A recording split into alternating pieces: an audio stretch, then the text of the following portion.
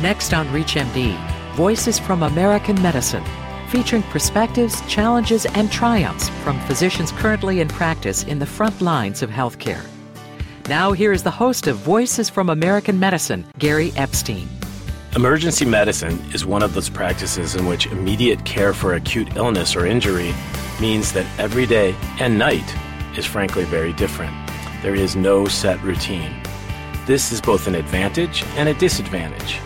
Here to discuss the practice of emergency medicine from his 2 decades of experience in a community teaching hospital in Baltimore, Maryland, as well as other topics, is the current president of MedChi, Maryland State Medical Society, Dr. David Hexter. Dr. Hexter, welcome to Voices from American Medicine.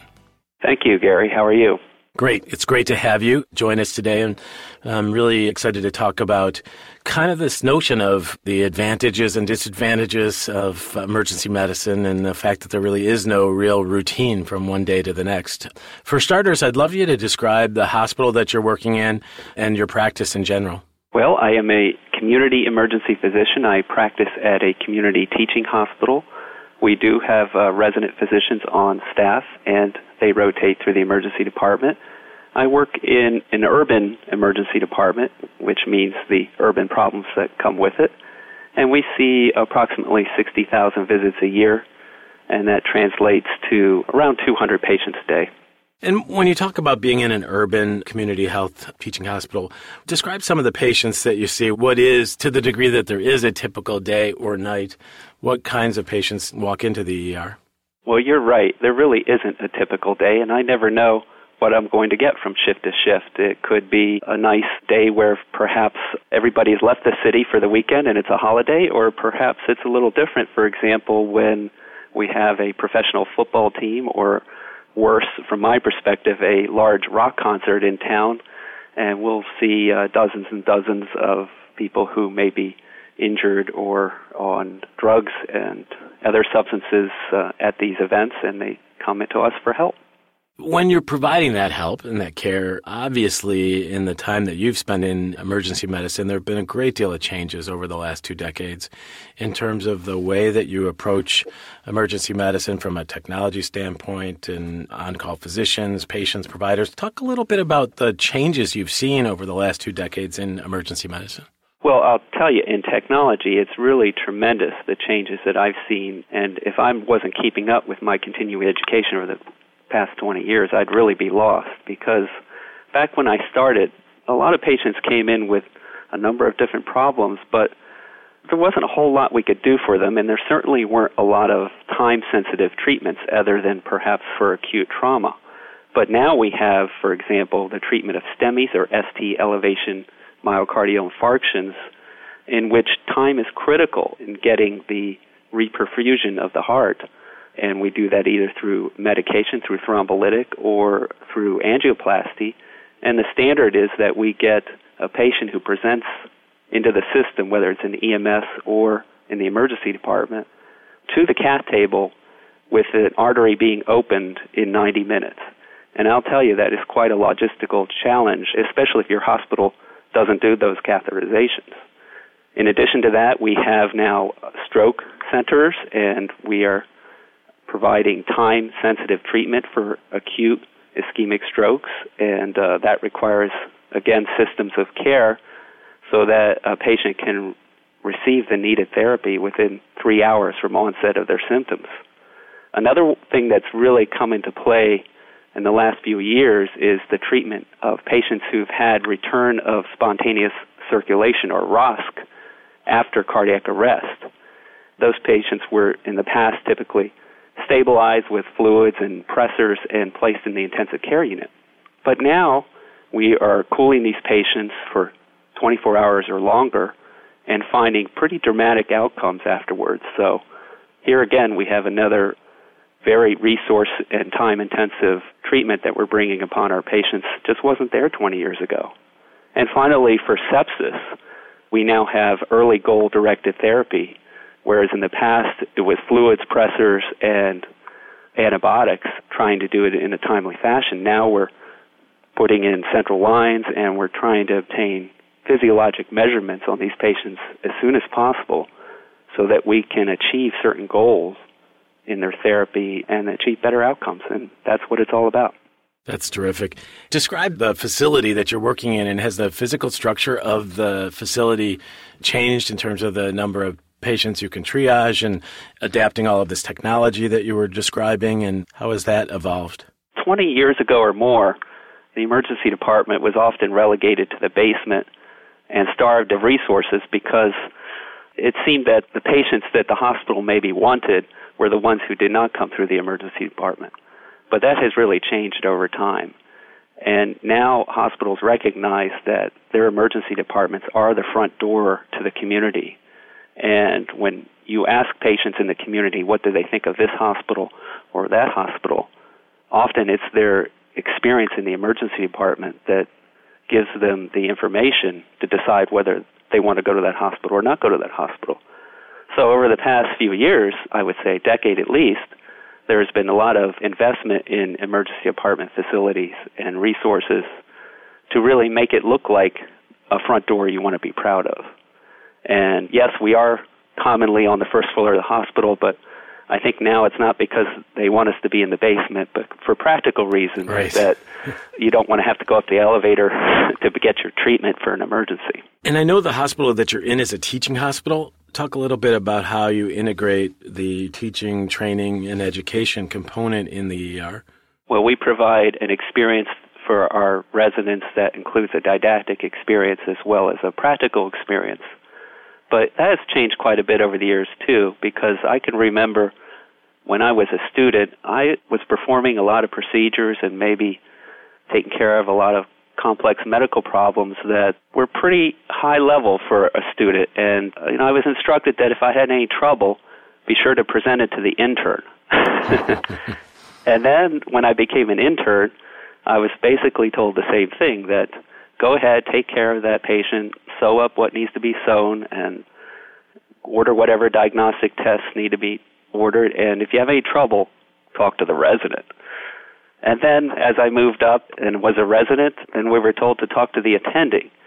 And when I was early in my training, the attending was usually in the back room and it was not to be disturbed unless it was absolutely necessary.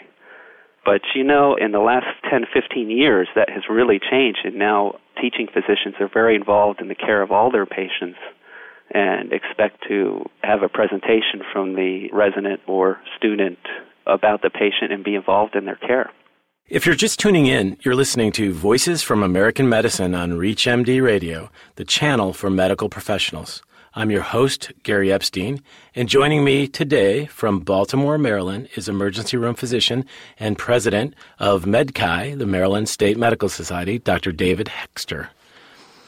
Dr. Hexter, I wanted to follow up on what we were just talking about, and if you were going to talk to a young group of medical students about emergency medicine, what are the pros and cons, and what do you like about it? How'd you convince them to sign on to be an ER doc? Well, I think the best way to talk to the students about emergency medicine is to give them my own experience and my own decision-making. And I found that as I was exposed to the different specialties of medicine, general surgery, internal medicine, neurology, obstetrics, I found that I liked it all.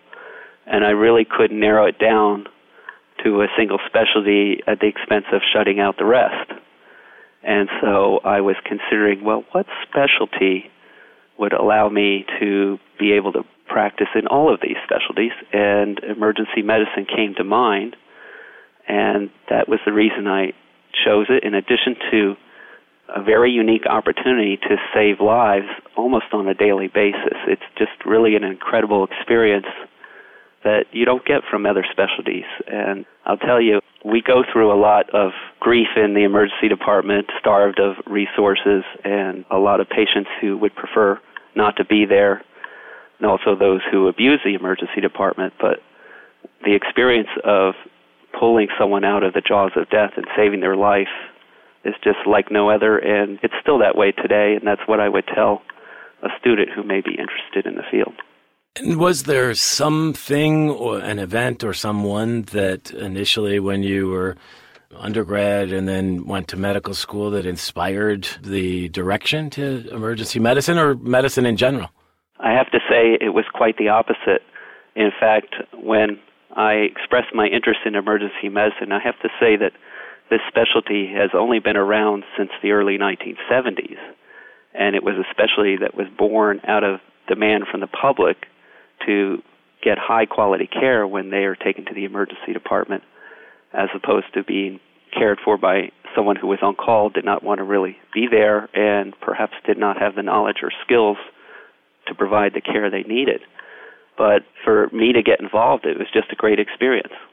I want to talk a little bit about the other role that you play in medicine, and that is in organized medicine as the president of MedChi.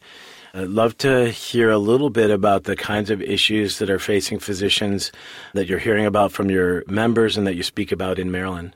I originally got started in organized medicine approximately a decade ago when I was offered the opportunity to serve as physician of the day in the General Assembly of our state legislature. And since I lived not too far away from the capital in Annapolis, I figured, well, I guess I'm as good a person as any to go down there and volunteer my time. It was a nice experience, not too stressful, and during the afternoon of my first day, the lobbyist for our organization came by and said, we need a physician to testify on behalf of one of our bills.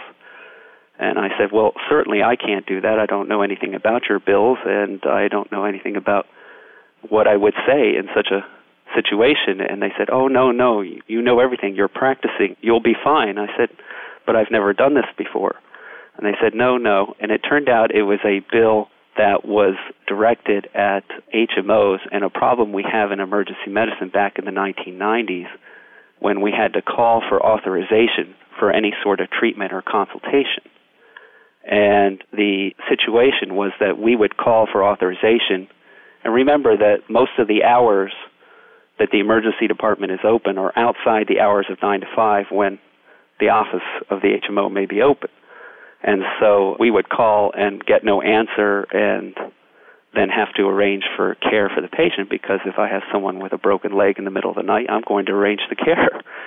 3 or 4 days later, after the patient was cared for by an orthopedist and discharged home, the orthopedist would find that the payment for the care they provided was denied because they didn't get authorization. Of course, we tried, and HMO wasn't open and wasn't answering the phone. So it was easy for me to get on the stand and say, hey, I work commonly on night shifts, weekends. I call for these authorizations, and they often don't answer the phone, and I don't know much about what's going on with the payment to the orthopedist or the other specialists that I may call. But if that's a problem, then it would seem to me this bill that you have, which would require payment if they don't answer the phone, seems to be reasonable to me. And the legislatures really thought that was a great idea. The bill passed, it became law, and really the rest is history from there. I became very interested in what was going on in the legislature with respect to medicine and became an advocate for our patients and our physicians. Dr. Hexter, as you know, our show is called Voices from American Medicine, and it's really all about capturing your voice and others. Are there any final thoughts or impressions you'd love to share? Well, I just wanted to encourage everyone to join up with organized medicine, because if we all take on all these issues individually, then certainly divided we will fall. If we are together through our professional associations, and even between and among our professional associations, if we go together with a united voice, then we will prevail. And there are some significant forces, headwinds that we are up against. And by getting together, we can prevail and do what's best for our patients and make sure that all of our patients have access to high-quality care. I would like to thank my guest, Dr. David A. Hexter, an emergency room physician and current president of the Maryland State Medical Society. Dr. Hexter, thanks again so much for being a guest on Voices from American Medicine. Thank you very much, Gary. I appreciate having the opportunity to speak with you today. You've been listening to Voices from American Medicine on ReachMD, the channel for medical professionals, featuring perspectives, challenges, and triumphs from physicians currently in practice on the front lines of healthcare. Voices from American Medicine is hosted by Gary Epstein.